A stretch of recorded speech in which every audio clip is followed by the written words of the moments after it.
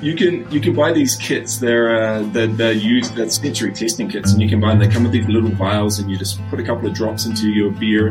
You get a very neutral sort of beer that doesn't have much other flavor going on, and then you can taste all the different. There's one that tastes like it smells like a soiled diaper. There's one that smells like vomit. There's one that smells like feet. It's fascinating. That's where the next frontier of craft beer is, my friends. Diaper beer. Welcome to Muttering Pines, the show where we fumble our way through the outdoors and try and do stuff with our hands. Hello, boys. Hello. Hi. I'm going to get to it. All right. Matt, you cracking a Neo-Citron? Just end of a tea. So, because I'm poorly planned. And he's gone again. 8 minutes to get headphones hooked up, and then he's fucking gone. He's, you know what? It's an important prop tonight to have a drink. That's true. I think. I was debating Matt's ability to drink tonight with him slow-sicking for the last 3 weeks. I love this. You have to explain what slow-sicking is, I think. Slow-sicking? So basically, we all went on a weekender, and my oldest had some fucking nightmare virus, which I think now we figured out was probably that respiratory one, but, neither here nor there. Came back, and my kids got it, like, hard. Whole family was out. I managed to stave it off for about a week, and then I got it. But since then, like, Matt has been slowly getting, like, symptom by symptom, but one at a time and not too terrible for 3 fucking weeks now. He's just been slowly stepping 1 foot further and further into the grave. So slow-sicking. So what kind of, like, you coughed, and then you had a day of sneezing, and then you had a day of feeling like shit? Yeah, and I think each one of those was like 3 days long, and what was worse is the past week has been absolutely drained of energy. Muscles are sore, like knees are sore, body sore for no reason, and mentally incompetent. Like, yeah, but that's not because of like that. That's just a good excuse, though. I've been sick most of my life, if that's the symptom. just ridiculous. I just can't think. It sucks. All right. Well, I have a job that relies solely on my brain capacity. That's going to be good. You'll be fine. Cheers, fellas. Matt's got a what there? Oh, Pabst. Good one. Yeah, let's see how this tastes. Mm-hmm. Scott, what are you drinking? Yeah, I don't actually know what I'm drinking. I thought that I was drinking an Annex drink, but it's actually a Village drink. I'm drinking a crispy blonde ale. It's delightful. You know who we're having on tonight, right? And yeah, I do. Why I am drinking this wonderful IPA from Cabin. That's really nice. Sunshine Rain. Sunshine Rain. I wonder who makes that. I'm pretty sure it's Annex. Yeah, that's right. Oh, look, our guest dropped off. On that note, well, I'm going to have a drink first. We can skip most of the bullshit because we've already wasted enough of this gentleman's time.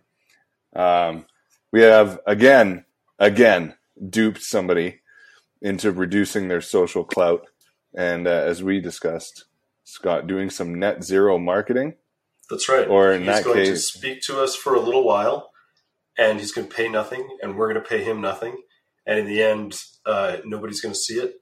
And it's going to increase his sales, nothing. Zero.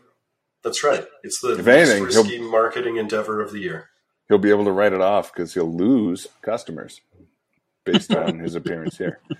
However, this guy is an old friend of yours, Scott. Mm-hmm. He's a wonderful gentleman, and he's knows how to actually do a thing. He knows how to do stuff successfully, and I find he's surprisingly Canadian for technically not being a Canadian, or That's from right. here anyways.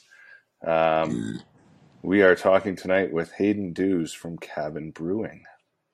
Hi, Hayden. Who's muted? Well, hello, gentlemen. There he is. Hey, buddy. Right, How are you doing? there aren't no mute buttons. No. Mic problems across the board tonight. Thanks for having us on. Nice to see you all. Thanks for Good to see coming you on. too. We often have people on that know how to do things, but we're not actually going to talk to you about how you do cabin brewing. We're going to talk to you about the brewing you used to do when I first met you, which was brewing at home. Which just today you told me when you started doing that, and I was really surprised. I thought it was a recent endeavor for you, but you've been into this home brewing for a really, really long time. Yeah, it was back in, what did I say? It was my second year at university back in Wellington, New Zealand. So that was 1994 was the first year I brewed beer. And it was in my little shitty student flat, literally we have electric blankets in New Zealand that you plug into the wall and keep your bed warm because the place is so cold because there's no insulation or central heating. And just wrapped it around and put it in the little footwell of my desk in my room and then just covered it up with cardboard and sort of let that go. It was terrible. 1994 might have been the first time I drank a beer, let alone tried to make a fucking beer. I've been drinking beer for years at that point. An electric blanket wrapped around what? It's like a fermenter or a carboy, so like a 20-liter Right. water bottle, basically. Kind of like the water bottles you'd get from a supermarket, that sort of size. And, it bubbled away for a week, and I put it into bottles and shared it with my friends, and we got horribly drunk on it. And it was just awful, just awful. I'd love to be able to go back and just drink it just to see how bad it was. I remember at the time having very little taste for good beer anyway, and thinking this is terrible. This is not good. But right. But instead of saying, well, that's a hell with that, you kept making it and people kept drinking it? Not immediately. Like I potted away with it throughout my university life, and then, living in New Zealand, I sort of homebrew from time to time. And to be fair, it wasn't until I moved to Canada in 2010 and moved into Calgary, and the brew scene here was actually a little bit better, and there was just seemed to be better access to better quality ingredients, which helped things along substantially, which was great. Like we're right in in Alberta, we grow a lot of barley and wheat, so you get really good grain product, and then just across the borders where most of the hops from around the world come from, so you had really good hops as well. And surprisingly, Calgary has really good water for homebrew. You don't actually have to do much other than filter it, and if you want to, you can add a few salts just to change the flavor profile of the water, but otherwise it's good to go. Pure rocky water, good to roll. Are you going to invest all your money and time and sadness into farm equipment and start planting barley and stuff up at your property? I should, right? And just, I don't know. Just really hate what you do? After squishing around in that for like 2 months over summertime, and it's like the bog field that it was, it's like nothing's growing in here. I'm fine. I'll leave that to the experts.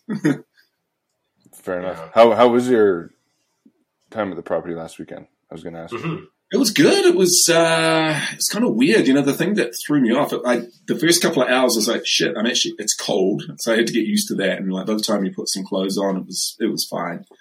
But the thing that really threw me off was how dark it got so early. And I was up there by myself, so I didn't really have anything to do. It's like, well, it's 4:00 and it's almost dark. I ended up going to bed at like 7:30 and sort of slept right through the night. So it was fun. Yeah. It was beautiful out there during the day, like not a lick of wind. The first day there was beautiful blue sky. It was lovely. Good times. Saw one vehicle the whole time I was up there, and that was it. They weren't going out of my fucking place, were they? Oh, probably. They were coming out with it. They didn't have a quad when they went in, but they had a couple when they left. I don't know where they got them. That sounds about right. Good luck getting those started, fuckers. Yeah. Joke's on you. Scott, I hear your quad might need some chunkier tires on it. It might need tires that are on the right way. They have a problem where they're on the wrong way as well. Just drive backwards the whole time, you'll be fine. Well, I actually think that's why they're on backwards. I think they used to use the winch to do something a lot. Yeah, the quarter centimeter of tread you have is going the wrong direction. That's for sure. Yeah. Oh, Yeah, that's what's stopping it. I've never seen so much winching in my life. It was a lot. It was a lot of winching. When that pond cruise is over, you'll be able to get out there and do some donuts on it. It's going to be great. I did tow one of your quads out at the end. We didn't get that on tape, I'd like to point out. Yeah, you did. Yeah. Did you? But you missed that you were going so slow and with such little traction that I couldn't ride the quad while you pulled it out. I had to run beside it. It's true. You were like mush as I was driving my bald quad. Yeah. I was trying to yell at you to go faster, but you wouldn't. So it kept hitting trees because I couldn't jump on it here and put. Yeah. Wow. I was running though. Well done. Yeah, we didn't get that, but that happened. Anyway, not to detract from talking about home brewing. Right. But okay, so you diddled about with it through your university years. You were a university diddler, as Weren't we all? they called you, right? Yeah. And then what? So you got to Calgary. And he was The kicked out of the ingredients were country. better. What kind of made you be like, I'm going to give this like a little bit more effort, funding. I'm going to buy equipment and Yeah. So there's a club in Calgary. I don't know if you guys have heard of it. It's the Cowtown Yeast Wranglers, which is the best name. Fuck, is it? Yes. It's just like holy shit. Calgary from the 1990s, and it's the Yeast Wranglers. Wonderful. Man, if that's not a group of gynecologists, Yeah. then Whoa. Yeah. So I joined this club, and there was some good brewers there, and I was surprised that people were making beer in that club that actually tasted like beer you'd buy in a shop. So it didn't take long to realize with talking to them, there's just a couple of quick and easy fixes that I could do with my processes, which I did, and were able to make the beer taste good. And it's as simple as like temperature control when you're fermenting, keeping a nice steady temperature and the right temperature, not just put it in your basement and hope that it ferments at 15 degrees or whatever. Nice healthy yeast, and then keeping things really, really clean. Those are really the only three things you needed to do, and I wasn't really doing any of those. So once I started, Matt, our mead's going to taste like shit. Yep. It's sitting in the It basement. is sitting in the hoping. basement. I am not temperature controlling it. It's in the furnace room because it's the warmest room I got. And I'm pretty sure I did sterilize it, but then I also tried to test the alcohol content and just dumped the rest of the stuff back in, which after I read is I don't do that. So the stuff that's being exposed to the oxygen in the air. Yeah. So that's interesting because, like your early experiments, Hayden, my dad used to brew his own beer because he was cheap. And from what I remember, it almost made me never want to drink anything ever again because it tasted like toilet sock water. Yeah. And this It was just awful. his supplement to that with store-bought beer at the time, so this is 20 some years ago, was Co-op Gold Lager. Oh yeah. Yeah, you say oh yeah because now it's actually made by somebody back then. Right. Co-op Pilsner, Co-op brand Pilsner, man. That's my sleeper beer. That's the one that I always recommend for people if they just want bucket can beer. It's it's made by Big Rock. It's good quality. It tastes good. Have you tried Bronc? I have. That's actually decent too. Yeah. Okay, good. Yeah, because I was going through the store and it was on for $18. I was like, that's $1.30 a can. I guess I'm just getting this now. And it's made and it's made in Calgary. I was like, I'd never heard of these guys. And it was drinkable. Yeah. Full disclosure, I drank a lot of it one night, and I definitely still tasted Bronc. There was a Bronc taste the next day, for sure, for most of the day. But yeah, buck of beer. That's good. And the folks that make that beer, it's made out of a place in town called Last Spike Brewing Company, and they're a contract facility, so they're just this massive, massive warehouse with these ridiculously large fermenter tanks that make a lot of beer for a lot of people. Oh, really? Huh. Do you know who they make beer for? Or is that like industry? Yeah, there's lots of, we dabbled with them. They've made a couple of batches of beer for us. We just wanted to see if they could replicate stuff we liked at Cabin, and it wasn't quite where we wanted it to be, so we pulled away from that. We make it all in-house now. But I know it's a standard joke. Every time you turn up to like drop kegs off or something, you'd be like, hey, there's that guy from that brewery, and that's that lady from that brewery. And, geez, is anyone making their own beer anymore, or is it all just being made here? It's pretty wild. It's big. Like, if you've been into Cabin, those big fermenters we've got at the back, they're 40 hectoliter ones, which in my mind are big. They're like, fuck, I don't know, twice as tall, 3 times as tall as me. They've got ones there that are 400 hectoliters, so 10 times the size of that. And they Holy shit. Jesus Christ. It's a big facility. Oh, wow. Yeah.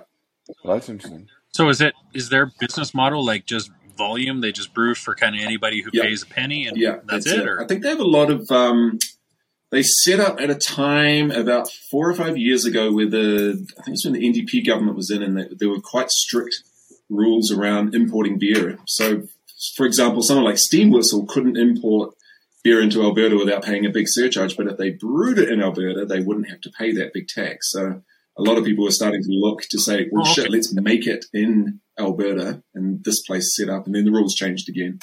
But they're still busy as far as I know. Like, and talking to folks, it's a long wait list to get in there. And, there's some breweries out there like Long Hop Brewing, if you've heard of them. They solely run their model on contracting, so they don't have a bricks and mortar brewery. They just do everything through contract brewing. They get other people to make it for them. So they just like come up with a recipe, try it on small scale, and then be like, scale it up, I guess. Yep. Yeah, really? And then they make it for them. So the money is there's not a lot of money to be made in that model, but at least you're getting your name out there, and he's doing a good job. And I'm sure one day he'll have his own actual brewery of his own that he can do his thing. But yeah, well, they're kicking out their own beer now, right? So I mean, yeah, he's doing good. Hey Matt, maybe they can brew our mead for us. Yeah. Oh yeah. Not put it in the furnace room. Call it furnace room mead is what you should call it. It's just gonna be bad. That's all. Are there any beers from when you were home brewing that are now Cabin mainstream beers or beers at Cabin? There's a couple. One, we do an English mild every year, which we'll be releasing again in January. So that's a light alcohol, 3.5% sort of English dark pub ale. And that was a homebrew recipe of mine. And then we do that weird beer. It's called Cool As. It's a lime and cucumber. Yes. Oh, yeah. That's a good beer. That was the first beer of yours I ever had. You brought it to the Screaming Toddlers Picnic in a little keg, put it in a little tent, and I tried it, and I was like, fuck me dead. This is amazing. I was telling someone about that the other day, about how, I took a keg of homebrew and the kids' like little red wagon and wheeled it into the picnic area and then set up one of those IKEA tents and put the keg inside the tent. That was it. And it was that one. Because I was like, I drank more than I should have in public space with my children. But when you're in your 30s, you sort of start to dread somebody going, hey, do you want to try this beer I made? Yeah. And so when one of the times when we were over at your house with you and Jill for dinner before any of us had kids, and you said that, I remember thinking, January and I were both thinking, oh God, but it was good. It was actually good. And we were really, really surprised. Yeah. So how did you go about figuring out recipes to get there? Like, how did you get from stock beer to good beer in the? So there's this thing you guys may have heard of. It's called the internet, and you can find stuff on there. That's one place. Hold on. Whoa! What? We don't have any. Everybody? Yeah. The books up here, there's lots of good books on homebrew, and there's a couple of American guys especially, they're sort of like the grandfathers of homebrew, and they release these books. And there's one particular one that's called Brewing Classic Styles, and it's written using recipes that have actually won national awards for homebrewing. And it's like, if you brew this beer exactly like this, it will do well. And most homebrewers get into that and they'll start using those recipes. But then once you've it's like anything, like when you're cooking, it's like, okay, now I know how to do a scrambled eggs. So I might make an omelette next. I might throw some chives in it. I might do whatever. I don't know. So once you've got those basics down, then you start playing around with stuff, and that's where you end up with stuff like the cucumber, lime, sour, salty beer. Which are you saying a scrambled egg and chive beer is coming out next?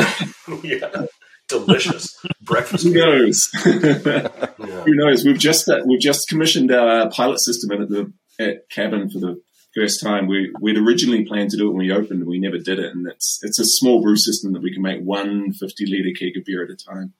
So that's now up and running as of last week. So for 2023, we're going to start pumping out some weird and wacky ones. So all those really crazy ideas that people have, it's like, put it on the pilot system.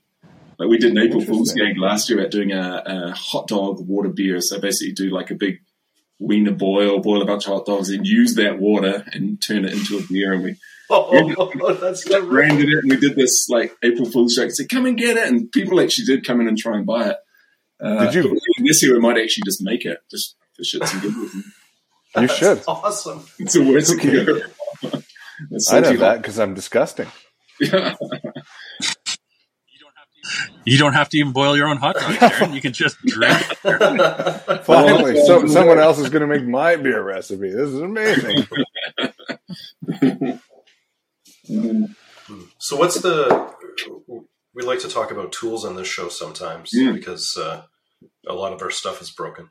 And so I'm wondering, like, what was the essential getting started gear for home brewing for you? Right.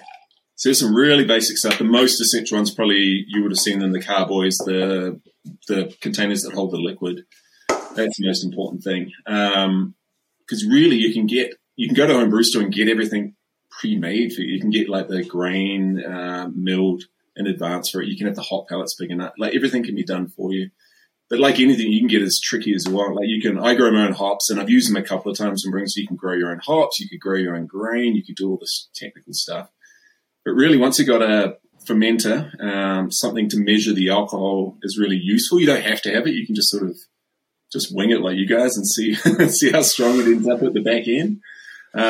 Well, yeah, like I was telling you just before, the thing I learned, because I picked up some guys' homebrew kit so that we could try this mead, and it came with a hydrometer, and I was like, fuck yeah, now I can actually, because I've tried a few things before. I think we talked about it on here a little bit, but I never knew what the alcohol content was. So I was like, yeah, this is sweet. So I went to test it the other day. And what I didn't know is that in order to test the alcohol content, you're supposed to use the hydrometer before you ferment and then after you ferment and then subtract the two numbers, which I never did. So now we're once again going to be playing a guessing game. So it's a fun game.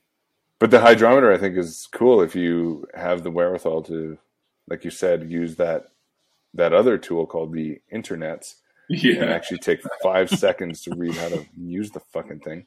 Yeah. And it's super. For the three people out there listening who might not know what a hydrometer is, it basically just three. Woo! Hot damn! We're on. Yeah.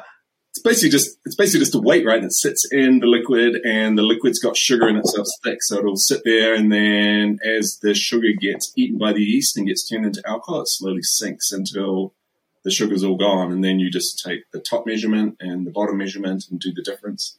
So you'll say, right, it started at 1040, ended up at 1010. That means it's like 5% alcohol. So it's pretty cool.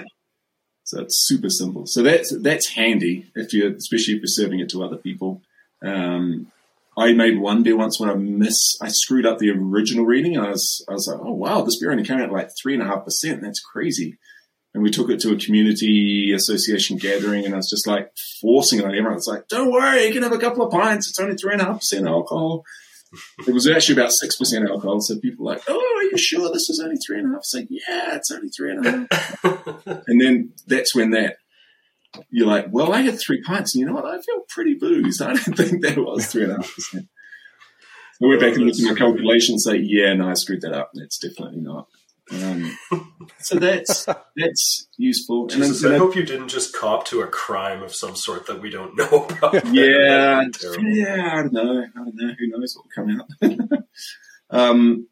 the other thing is, I think I was telling Darren some time back, was just the temperature control of fermentation. Like yeast can be pretty finicky, so it doesn't like surprises. If it gets really hot or really cold really quickly, the yeast just like and dies. So you have to, or it'll start throwing off weird aromas and flavors. So you want to try and keep it as constant as possible. And you can get a really simple temperature control mechanism. I used an old fridge, and you put it in the fridge, you wrap it with this little heat blanket, and then you turn the fridge on, and then you just set it's just a temp controller. So you say, I want it to stay between 19 and 20 degrees, and then it'll either click on the heater or click on the fridge, depending on whether it's hot or cold outside. Oh, interesting. And that'll just keep it consistent the whole way through. So can you visually tell when the yeast is unhappy temperature-wise, like whether like if it's too hot or too cold? Does it do anything different? Is there anything like No. we're like, oh, it's definitely too hot because the yeast is like mega bubbling, or it's definitely too cold because there's ice on the top or whatever? But yeah, not visually. You'll see if it gets too hot. As it gets colder, the yeast will slow down or bubble slowly, and as it heats up, it'll bubble faster. But it just depends. It depends on how much yeast is in it, will govern how fast it will bubble away. But really, you can only tell once the fermentation is finishing off and you start smelling and tasting it, and you'll notice, Right. You'll know straight away whether there's something wrong there. It'll be and the bubbling you're talking about is in that stopper that you put in the carboy, that Exactly. you fill with half with water. Yep. And then it bubbles as the CO2 is. CO2 gets pushed out. Yeah, because all the yeast just the yeast eats the sugar, and then it just farts out CO2 and alcohol. That's basically all it does. And the CO2 has to go somewhere. If you don't have one of those little airlocks to let the air out, it'll eventually explode, or something will go horribly wrong there. What a blessed little creature yeast is. Here's to yeast. Thanks, yeast. Lovely. It just has one Yeast. purpose, to just puke out alcohol. I love it. Yeah. Well, that makes sense though, because I went and I checked on our mead that we were making, and I just peeked in. Nothing was really happening. The odd bubble, I think I told you, Hayden. Yeah. So then I went in and I undid a few buttons in my shirt, and that thing just started bubbling like a motherfucker. It was just like, Yeah. it was like the hotness. When it gets scared, it's like when yeast get scared, it just starts panicking. Matt wishes he had died on the couch today. He's like, fucking hell. I got out of bed for this. Got her to bed for this. So a weird thing about yeast, and I don't want to blab on about yeast the whole time, but it's like it's everywhere, right? It's like it's on your skin, it's on your computer screen, whatever. And you can harvest. You need particular. It's in your throat if you make bad choices. Yeah, it can be anywhere. So you can make beer out of just about anything that's in there. You don't actually have to add yeast, but it helps to have the right kind of yeast, because there's some pretty bad stuff out there. And like the yeast you'd pick up in your house is just, it's gross. It'll throw off bad smells and flavors, and there's hundreds, thousands. That's my yeast you're talking about. Yeah. Oh, your yeast, I'm sure, is quite fine. That's my favorite infection. Leave that alone. Hayden, do you know what the difference between brewing? I'm sure you do. So maybe you can just answer this for me. The difference between beer yeast and wine yeast. Let me think. I can't actually. I don't know. There's no thinking on this show. Come on. Yeah, I know it's different, but I don't know why. I don't know what the difference is. That's the answer I had, so that's good enough for me. Yeah, all yeast behave slightly differently, and I know most wine yeast, they just normally take the natural yeast that's sitting on the skin of the wine rather than adding yeast to it, unless you're doing a home brew wine. Is there like a whole yeast market that exists then? Oh, it's insane. Like the laboratories that run this stuff, it's like a ton of it is super proprietary. Like you'll get yeast strains that will throw off notes of banana and cloves and like really tropical white winey notes. It's weird. And there's one of the biggest ones in the States. It's called White Labs yeast. And if you go down there, they've got a brewery in there as well. And what they'll do is they'll like make a beer. It's the same beer. It's like brewed like 5 different beers, all the exact same base beer, but they've used different yeast in all 5 of them. And you can go through and taste them. So the base beer is the same, and then the only difference is the yeast in there. And the difference can be wild. It can be really, really different. It can be subtle, or it can be really, really different. Different in like a good way, or different in like a... bad yeast. Different in just a weird way. It's like you can use different yeast for any beer that you want to, but they're all going to throw different character off. Like they might make the beer drier, or they might make it sort of like the yeast we use for this beer. It's a hazy beer, so it like keeps lots of particles in suspension. Whereas some yeast is super aggressive and will pull all that stuff out of suspension and make it nice and clear, like a lager beer. So yeah, it's all crazy. Speaking of hazy, I just pulled out a Banded Peak hazy IPA that I'm going to open next.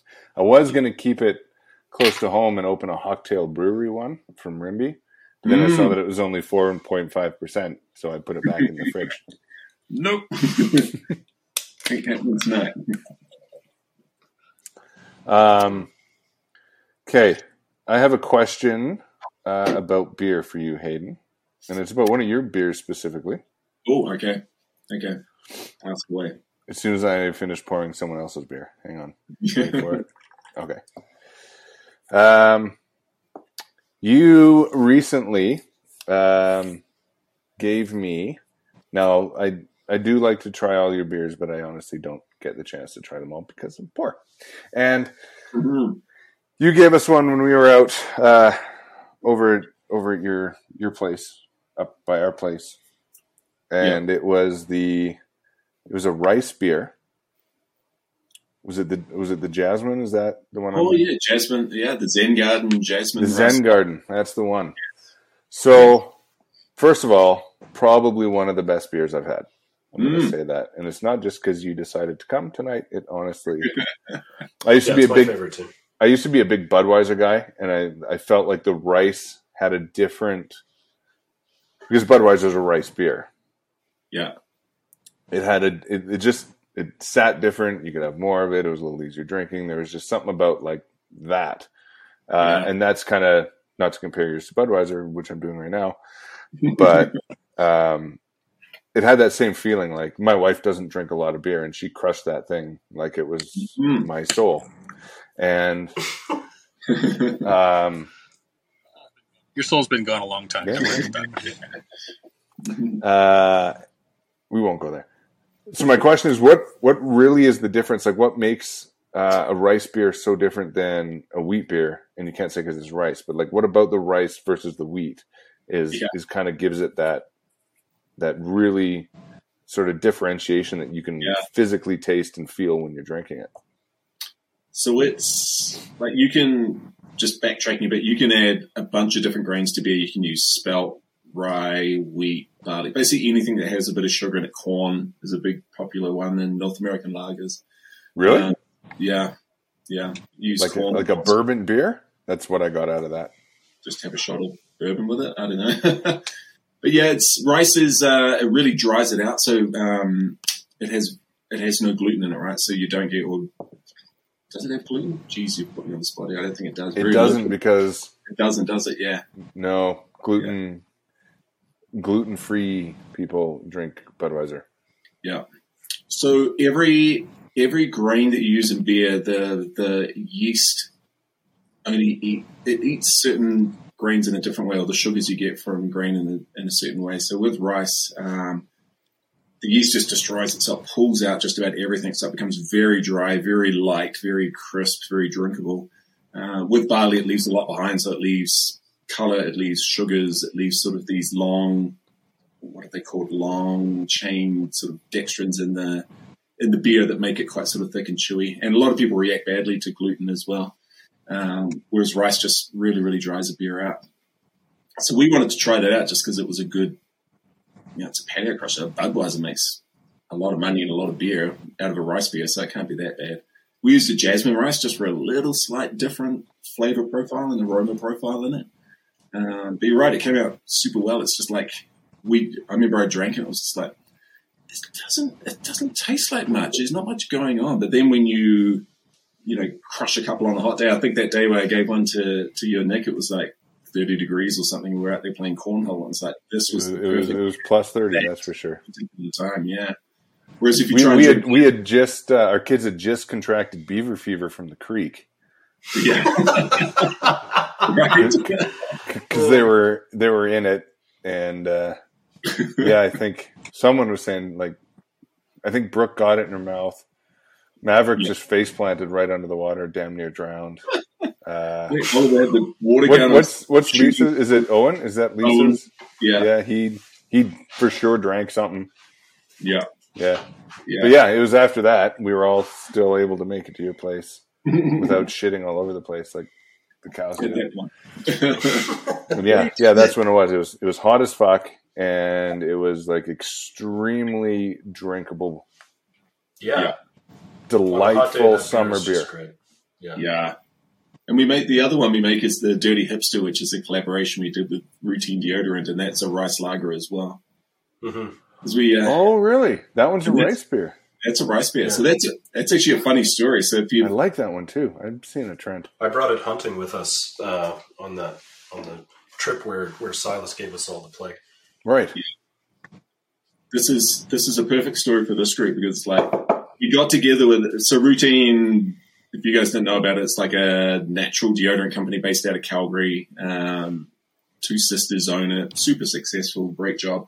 But all of their deodorant is very aromatic. Lots of crazy smells going on. And we talked about getting together to do a collaboration. So we were on our end going, how are we going to put patchouli into a beer and all of these different freaking... How are we going to make a beer out of deodorant? I know. And then they turn up and they're like, you know what? We just want... Can you make like a Pabst? We want a Pabst. Can we do a Pabst? And we're like, yeah, we can do something like a Pabst. So that beer is very much modeled like Pabst. And Matt, I see you're crushing a Pabst right there. And there's a reason why that beer is so popular. It's like small format, super easily drinkable. It's like appeals to just about everybody. So we just decided to replicate something like that. That's the fun thing about being a craft brewery like that too. You can go wild with hops and make them big and strong and everything. But at the same time, you can go, you know what? Let's just make a Pabst and have our own little version of it. So what made you... There's nothing wrong with that. Exactly. I crushed hundreds of these things. They're wonderful. Yeah, that might be the thing that's wrong with them, Matt. You are sending all your money to some rich prick down the States rather than supporting your local industry, but that's a different kettle of fish. We won't go down the front. Yeah, but buck a can, buddy. You said it yourself. You need to support your Tesla industry, for goodness sake. The thing that appeals to me about Budweiser and Pabst I only ever have those really when we're out on our trips, when we're out hunting, when we do our spring trip, and those beers kind of maintain. You mean when we're drinking in excess? You only have them when we're excessively imbibing. Exactly, and they're good at just about any temperature in that situation. They're usually pretty cold because we go at terrible times of the year and we don't really know how to look after ourselves in the wilderness. And so we freeze and the beer gets cold. We have a cooler. We made a cooler. That's true. So the beer doesn't. So the beer doesn't freeze. Yeah, like the beer is safe, I suppose. But they're good at any temperature. That's what I like about them when they're light like that. Yeah, exactly. And they're not too strong either. Holy, you might get yourself a big 8% stout and then crush a tall can of that and then try and line up to shoot something like good. Get onto a bike, can't do anything. One of the worst we don't decisions line up to shoot things. One of the worst decisions I ever made was I made a night out of drinking IPAs. A few of them were cabins, and then I branched out and did like the there's a what's the panda one? The Trash Panda. Trash Panda. Yeah. Anyway, the next day, I've never wished for death more in my life than that morning. And the rest of that day. Oxford antiseptic. It's got to be good for you, right? Eventually. Oh, I was healthy, but my head felt like it was about to blow off. Oh, yeah. My head felt like Scott was behind me with a shotgun and a grouse flew in front of my face. I would shoot at that grouse again every time. I just want to be clear. For no one that's heard that story, we were out hunting once. And my brother and I were walking out front. And Scott was probably about 10 meters behind us. He had his shotgun, and a couple grouse flew up right in front of us, but like not up, like more across. So it was across. Like we were the in between parts, and from behind us, you just heard. And my brother and I was like, "Fuck!" And we just literally just buckled our legs and dropped. Tried to just like Mission Impossible right to the ground, and then bam, bam. I got one. It was great. Yeah, you did. Yeah. I waited till you guys were down before I shot. I knew what I was doing. Sure you did. You lost your chance. They're onto you now. Now you never get to go behind. You always have to stand in front. Yeah, that's right. My wife heard that story, and she's terrified at the idea of you going hunting with this guy. It's fine. So she's always checking in. She's like, "Are you okay?" That's really funny because when I get back from those trips, I'm always like, "Man, Matt's wife texts him a lot," and now I know why. Is it just the same text over and over? Yeah, Why checking. again? Still alive. Just pulse check. There's actually a line on my life insurance policy that says, "Was he Scotted?" I have the same one about you. Yeah.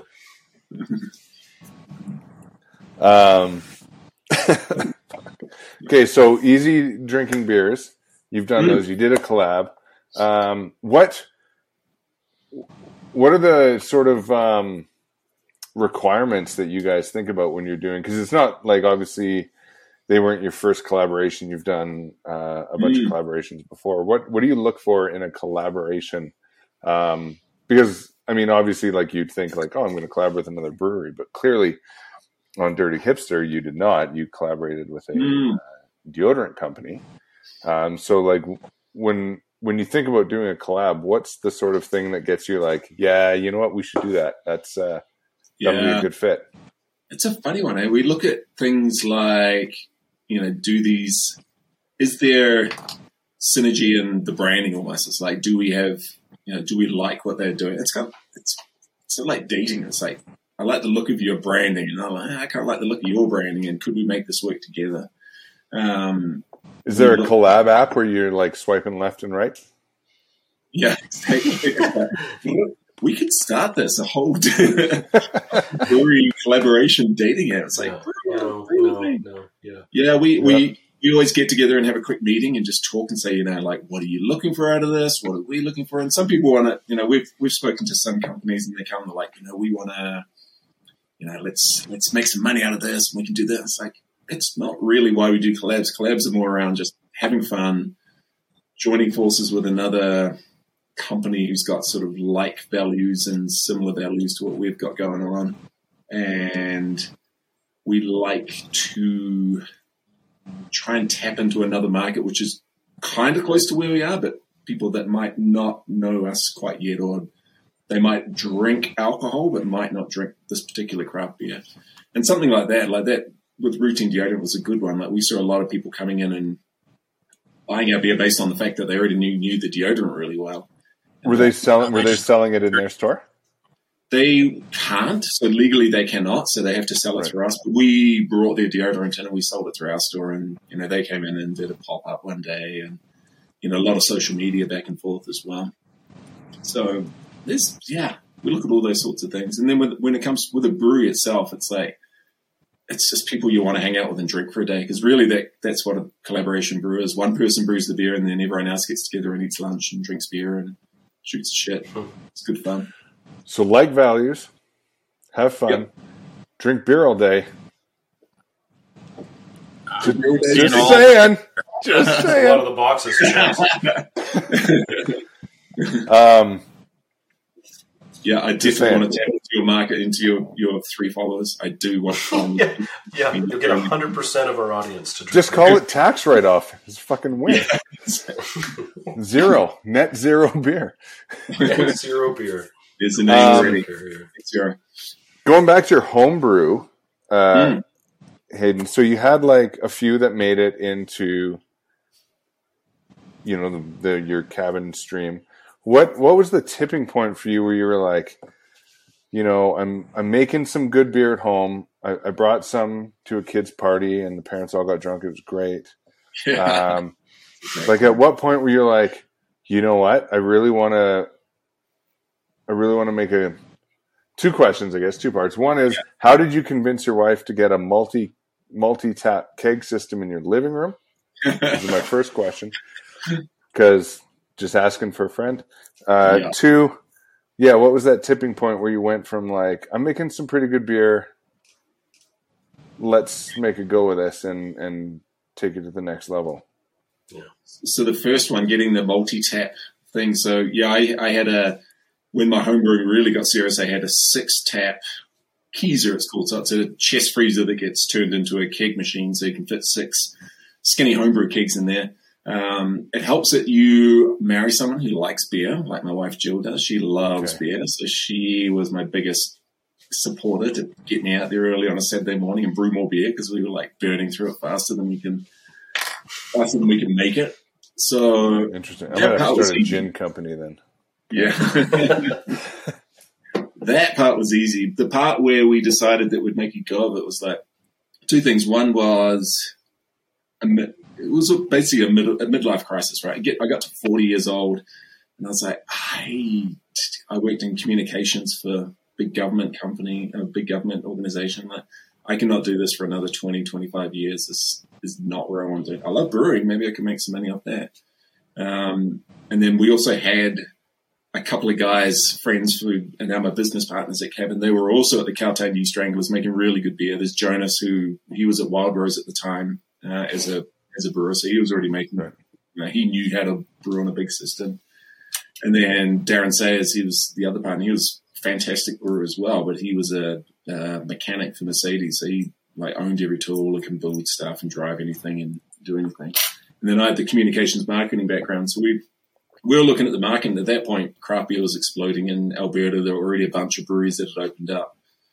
And honestly, like looking back now, it's like it was a no-brainer. We mulled over it for forever and a day, and it's like, oh, I don't know, I have to spend money, and it's a big risk. And then I ended up listening. The one thing that tipped me, you'd say about the tipping point, there was one particular thing that tipped me, and I was on the train on the way to work.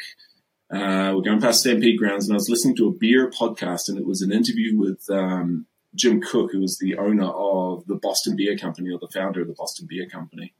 And he's talking about his career, and, they're super successful.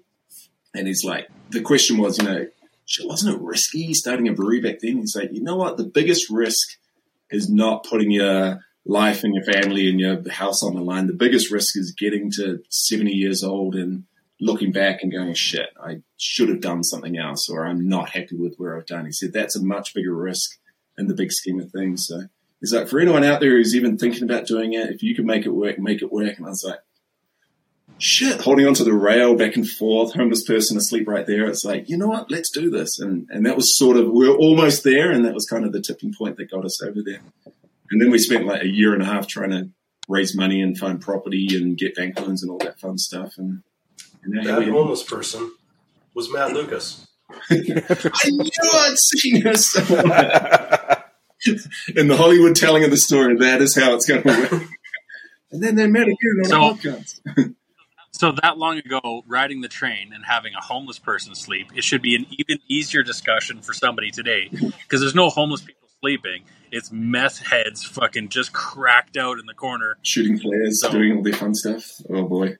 Yeah, whatever it takes. Matt, Downtown's great. Don't knock Have you been walking past my work lately, Matt? Is that... So way to go. Centralize your train system to drive it through Crack Alley. Yeah. When's the train system going to Wetaskiwin anyway? That's what I want to know. We don't want it out there, Naden. We don't. Oh, big plans from a brewery camp out at the end of our road. It's going to be great. Have you been to the distillery? Long shot? I had not. No, I drove past it over summertime there, and it's like, I don't know. There was do you mean the one pretty close to Winfield? Yeah. East of Winfield. I drove past, I slowed down a bit, and there was a driver that went in. I couldn't see where it went. I'm like, I don't know. I might not come out alive, so I didn't go in. How was it? It was all right. Like Matt and I and our recently dead but not dead friend Alan went, and like the drinks were good.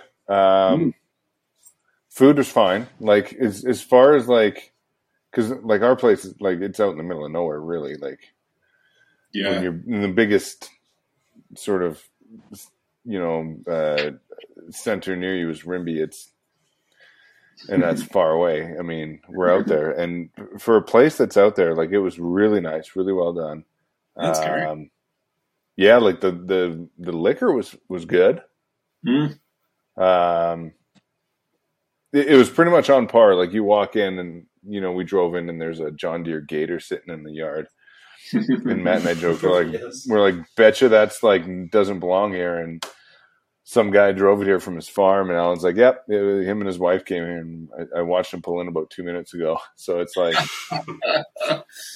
like for the rural community, it's absolutely like it's a gem. Their prices are fantastic. And I'd say the overheads are probably pretty low for making spirits out in the middle of nowhere per square foot. Totally, yeah, and their little restaurant's nice. It looks like a fun. They got the world's largest fucking patio. Like I think it wraps around the place twice with like 72 tables and 59 heaters. It's incredible. Whole quarter section of patio, just whole quarter section of heaters and patio tables. Yeah. Did you eat there when you were there, Darren? Yep. Matt? Yeah. Yeah. The food was It was okay. Yes. It was a cool restaurant. Like they had like food, not like small plates or anything like that. Like it was. Oh man! I think I had a pulled pork sandwich, and you had poutine, and I had a poutine. It was totally fine. It was great. That sounds great. Yeah, it was good. We have to get out this summer. Yeah, their facility is fabulous. Like it looks like kind of a shop with obviously a massive patio that wraps around it. It's all tin. You drive down the driveway, and it's a little creepy because you're basically driving down into the valley of their, I guess, a homestead or an old homestead. For sure, yeah. Huh. Like you said, like it's if you don't know that it's there, like you're probably not going to take that road in because you're like, this looks like it might be it, but it also looks like that movie. That's John Voight. Went through my mind when I slowed down out the front. Like, you know what? I do have a pretty mouth, and I'm going to just keep it. But no, yeah, it's a great little place. Okay, so at 40 you had a midlife crisis and made a brewery, which is amazing because at 40 I got arthritis, and that's my claim. It would have been cheaper if I just bought a sports car and like did that, but no, I bought stainless steel vats instead, and it was a lot more expensive. Can't argue with that. Hey, at least they pay some money now instead of the sports car. So you're listening to a podcast, and you're like obviously. For people watching, no one's watching. If someone ever clicks this on YouTube, behind you is a clearly color-coded bookcase. My understanding is that you're a big book guy. Like, I was having lunch with Jill, and she's like, when you were up at the property, and she's like, "Hey, Hayden's up there scouting out a treehouse. He's read like 7 books on treehouses already." I was like, "Fucking hell! How many books did you read to start a brewery?" Oh, like every book I could find about beer and just reading it up. Yeah, I like the color coding's weird. That was a pandemic thing. It's like, well, in 2 weeks, I guess I'm not going anywhere. Why don't we tidy up these bookshelves and color code them? But I'm like, I'm an English lit major, and then I was a journalist, and I've always loved reading in books, and just the tactile piece of actually having a book is really nice. So I enjoy having that. It's good fun times.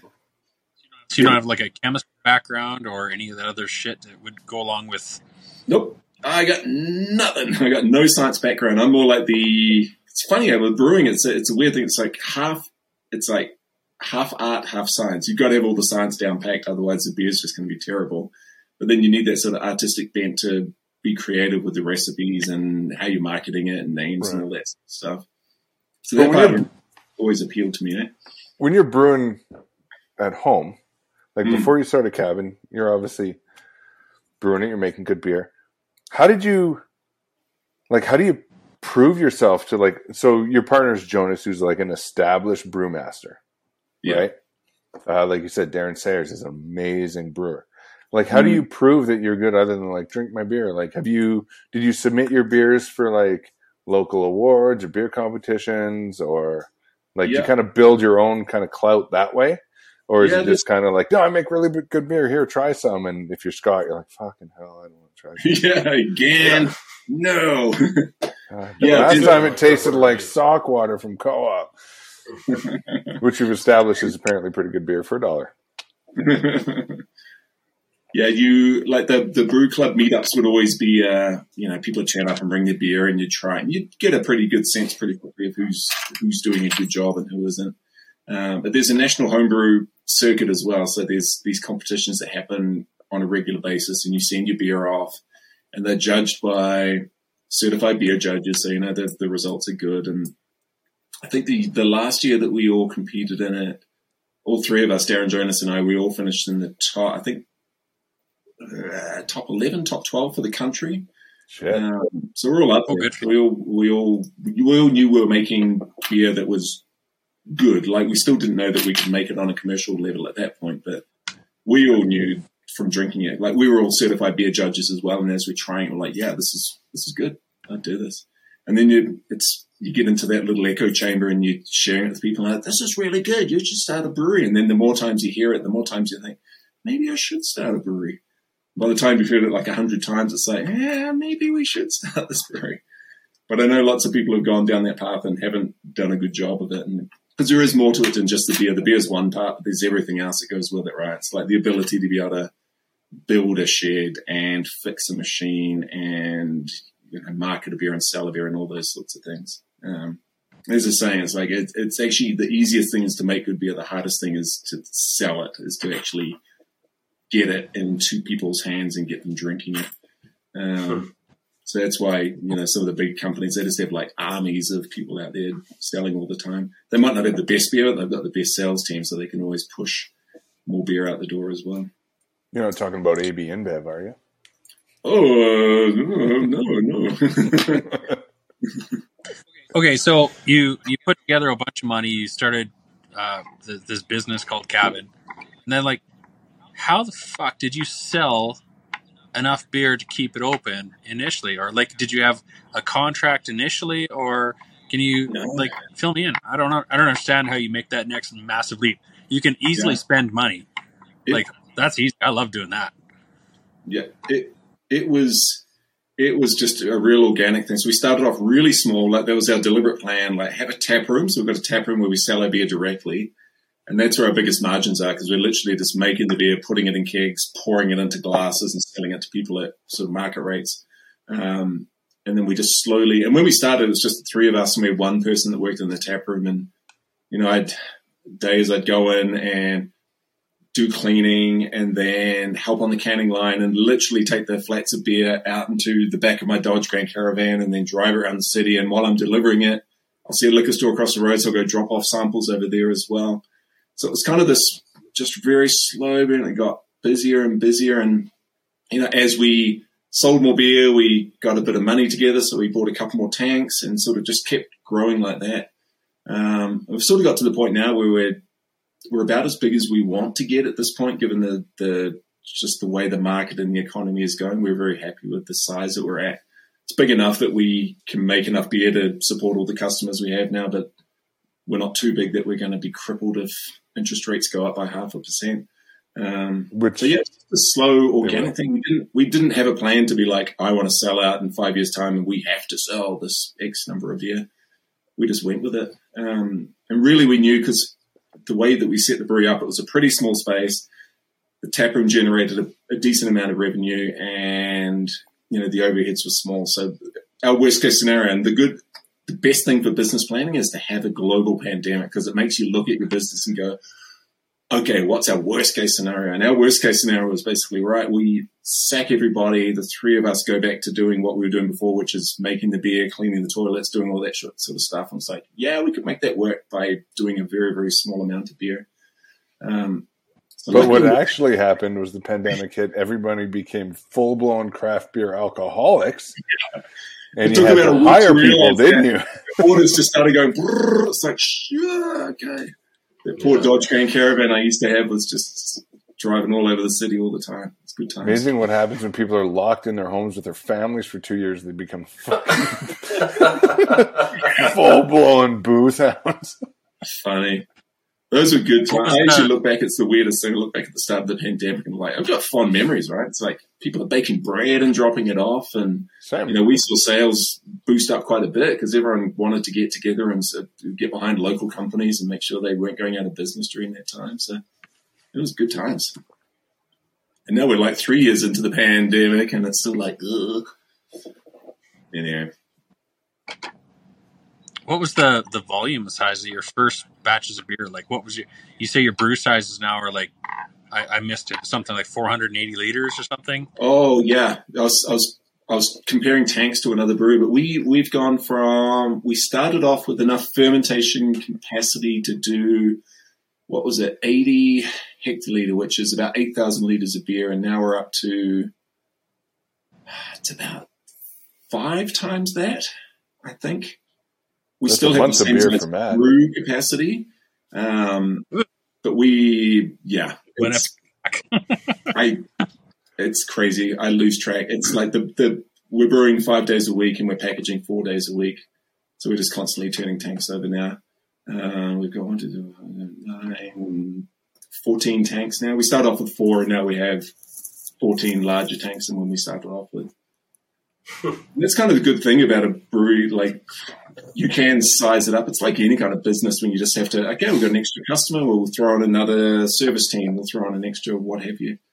We're able to adapt pretty big. But there is a ceiling, and we're kind of at that ceiling now. It's come at a really good time. We were not quite sure if we want to get much bigger, because craft beer is sort of like a lot of things. Once you start getting too big, it becomes less attractive. If you start seeing it everywhere and it's becomes cheaper, it's like, well, it's not a special treat anymore. So there's something nice about being small and being nimble and being able to make decisions. We'll run into each other in a hallway and be like, hey, should we make this beer? I'm like, yeah, okay, let's do it. And then within a week it's in the tank and we're getting labels done for it. There's no bureaucracy involved. It's super fun and quick. That does sound fun. Yeah, it sounds like the dream. Yeah, anything bigger and you start having like another set of managers, another set of people in there, and red tape, all the crap goes along with it. And I think I'm really, really sensitive there. I came from Alberta Health Services before I came. I talked about a big government agency, and that was like, they've got something like 130,000 people that work there. And trying to get anything done takes forever. It's just so many layers of people. And the idea of ever getting back to any sort of business or working in that environment where stuff takes so long to get done, it kills me. I'd rather stay smaller and being able to just do your own thing and do it fast and efficiently than go back to that model. So going back, just to like bring it all around, if I'm a guy, which I'm not, let me rephrase that. Cut that out and fix that and edit. You gotta leave it. If I'm a person who's interested in home brewing and I'm doing good and I'm like, yeah, I've, like you said, I've been on the internet. I've read a few books. I've now sort of like think I can maybe do my own recipes, but I don't want to do my own brewery. Like you mentioned the carboy and the hydrometer and the stopper with the CO2 thing, but like, what do I need to make beer for my friends where I'm not going to look like an old miser trying to pinch a penny and everyone's going to lose interest in me as a human? It's like, what's your advice for home brewers that want to make good beer? So you can actually, most beers come with like a sticker. You just peel the sticker off and then put your own sticker on and do that and say, hey. I was going to make that joke and I'm like, nah. Honestly, it's like anything else you do, right? Just practice. It was really good joining a club where it's a kind of a weird club. It's a real like hobbyist sort of, it's very nerdy in a way. People are super into it, but you learn a lot from that. So, read as much as you can, brew as much as you can. This is my best, probably the most fun bit of advice is drink as much beer as you can, just like broad styles from different people and different things. Crushing it. Yeah, you just keep doing it. And not as well as Matt, but I'm doing okay. Yeah. I'm a monotone kind of guy. I like what I like. That's true. You have a keg of Far. Yeah. That's some pretty good beer. Yeah. It's when you get to well, now I feel like I've drank a lot of beer in my career. Now what gets me excited is beer that has flaws to it or doesn't taste right. And that's where that helps you actually make good beer, is knowing what bad beer is. So you're sort of tracking down bad beer. And now every time I hear this, like, oh, did you try this beer? It's got this it's got this flaw to it. I'll be like, no, I need to try this. I will be driving around the city. It used to be I'd be driving around the city looking for hype beer or the latest IPA. Now it's like, I need to find this beer that has this infection. I want to try it. I want to see what this tastes like. Is this a thing where like shit beer is now going to become good beer because it tastes like shit? You know, like, bad art is now good art, and like that oversized hoodie that you're wearing because it was your fat uncle's is now like super in style. Like shit beer is now going to be good beer. There's a market. Storm chaser, basically. There was one recently. It was one of the breweries around in this area. They recalled a bunch of beer. I was like, I need to get some of this before they record. And I drove around, I don't know, 5 or 6 shops, finally found a 6-pack of it. And then I'm on a message group with a bunch of other brewery owners as well. I said, hey, I've got a 6-pack of this beer. Does anyone want one? And I say, yeah, can you drop one off? Oh, that's amazing. Thank you so much. So good. So wait, you've taken a hobby of drinking wonderful beer and trying to make it perfect. And now you've gone surpassed that, and you're like, I'm going to drink shit. I'm going to find it terrible. The shittier, the better. Your hobby. Incredible. Yeah. So are you guys are you going to release? It's just proof that there's no such thing as bad beer. Yeah. Well, I would argue that a bit. You can buy these kits. They're used, they're sensory testing kits, and you can buy them. They come with these little vials, and you just put a couple of drops into your beer. You get a very neutral sort of beer that doesn't have much other flavor going on, and then you can taste all the different. There's one that tastes like, it smells like a soiled diaper. And there's one that smells like vomit. There's one that smells like feet. It's fascinating. It's from Harry Potter. That's where the next frontier of craft beer is, my friends. Diaper beer. It's like the cheese that smells like diapers but tastes really good. Yeah. Yep. Wow, that's incredible. You're trying to confuse your nose and your taste buds at the same time. Yeah. You're like, oh, it's like blue cheese. It's like, oh, that's not right, but it smells so good. Oh my God. It tastes like butter. What am I doing? Yeah. Wow. It's incredible.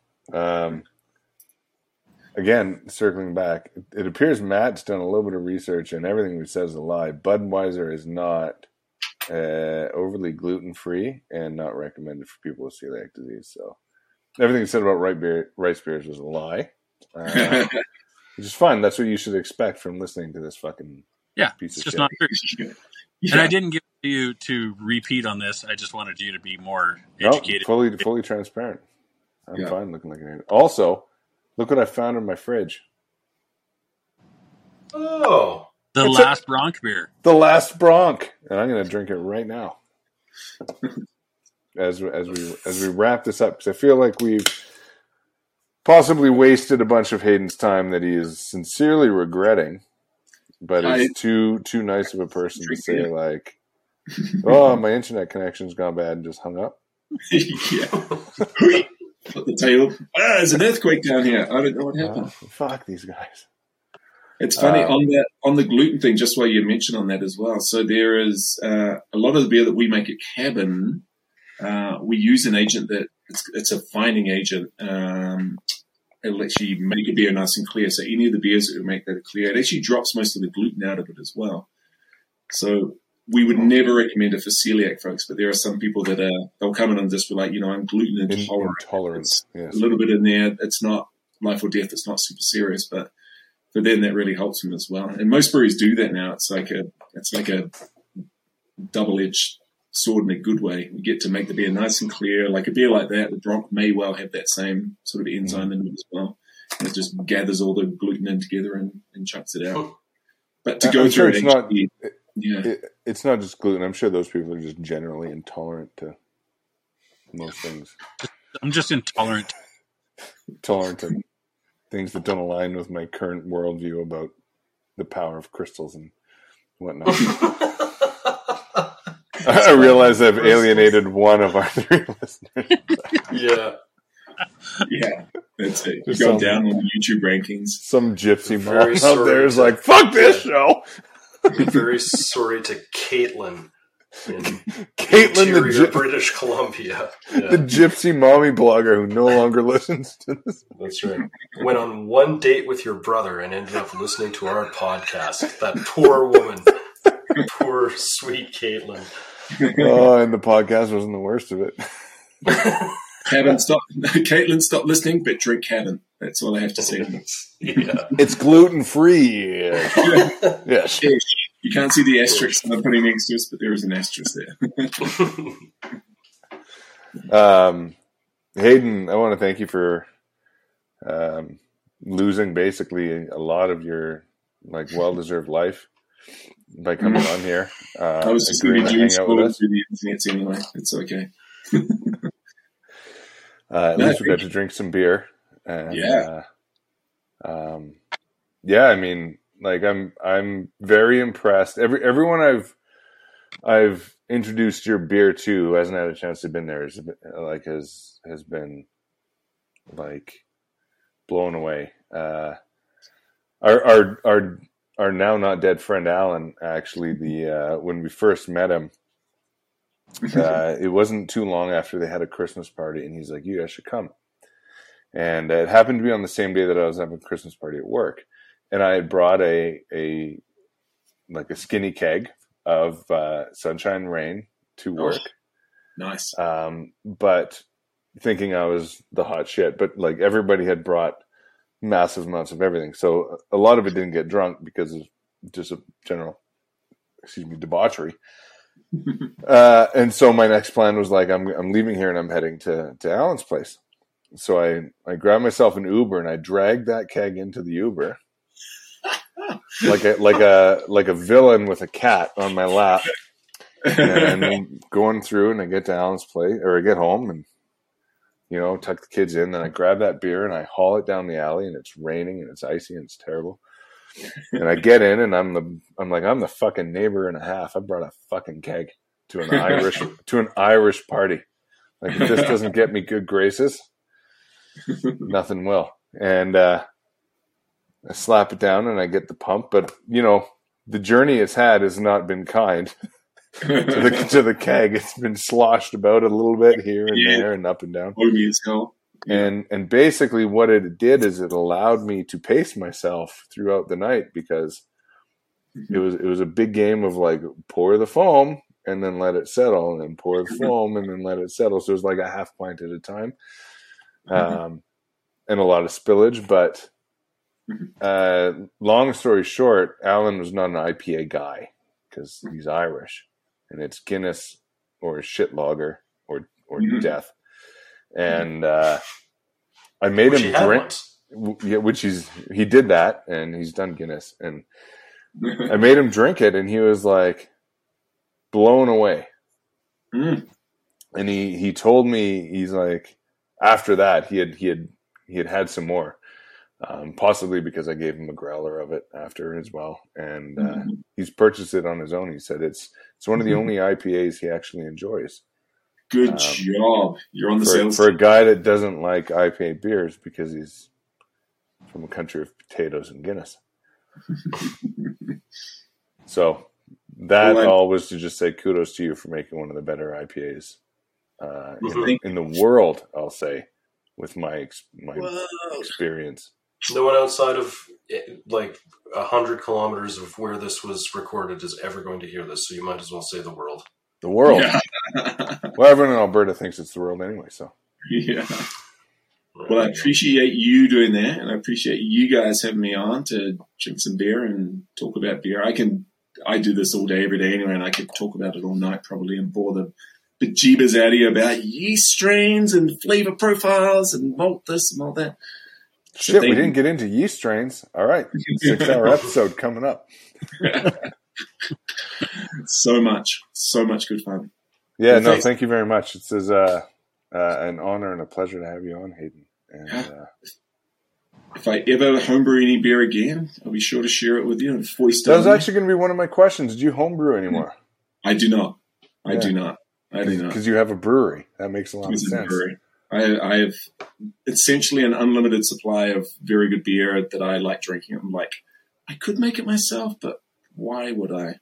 And literally the time it takes to make one batch of homebrew is the same time it takes for our brewers to brew 4,000 liters of beer. It's like it makes incredible. Yeah. That's fun. Yeah. Has Jill started home brewing as like a slight against you? Yeah, I want it's a home brew, and it's going to be better. And she probably would be. God damn it. No, she's not allowed to. Awesome. Well, thanks a lot, Hayden. We really appreciate your time. Thank you. Thank you. Bye, Hayden Deuce. Goodbye to next all time, of the gentlemen. listeners and viewers. It's nice to see you. Thanks, nobody. Yeah, thanks, nobody. See you in a couple of weeks. No one can hear me screaming here. That's our new motto. Nobody can hear me scream on the podcast. That's right. On that note. Hey, nobodies. We now have merchandise. T-shirts, sweaters, hats, even a cup. Check it out at mutteringpines.com. And don't forget to listen to some of our other episodes where we actually have some interesting guests we were able to dupe onto coming onto our show. Follow us on iTunes, Spotify, somewhere else. I don't know. Fuck, wherever you listen to your favorite podcasts. Thanks for listening, and we'll see you next time. Unless we are dead. Which is highly possible.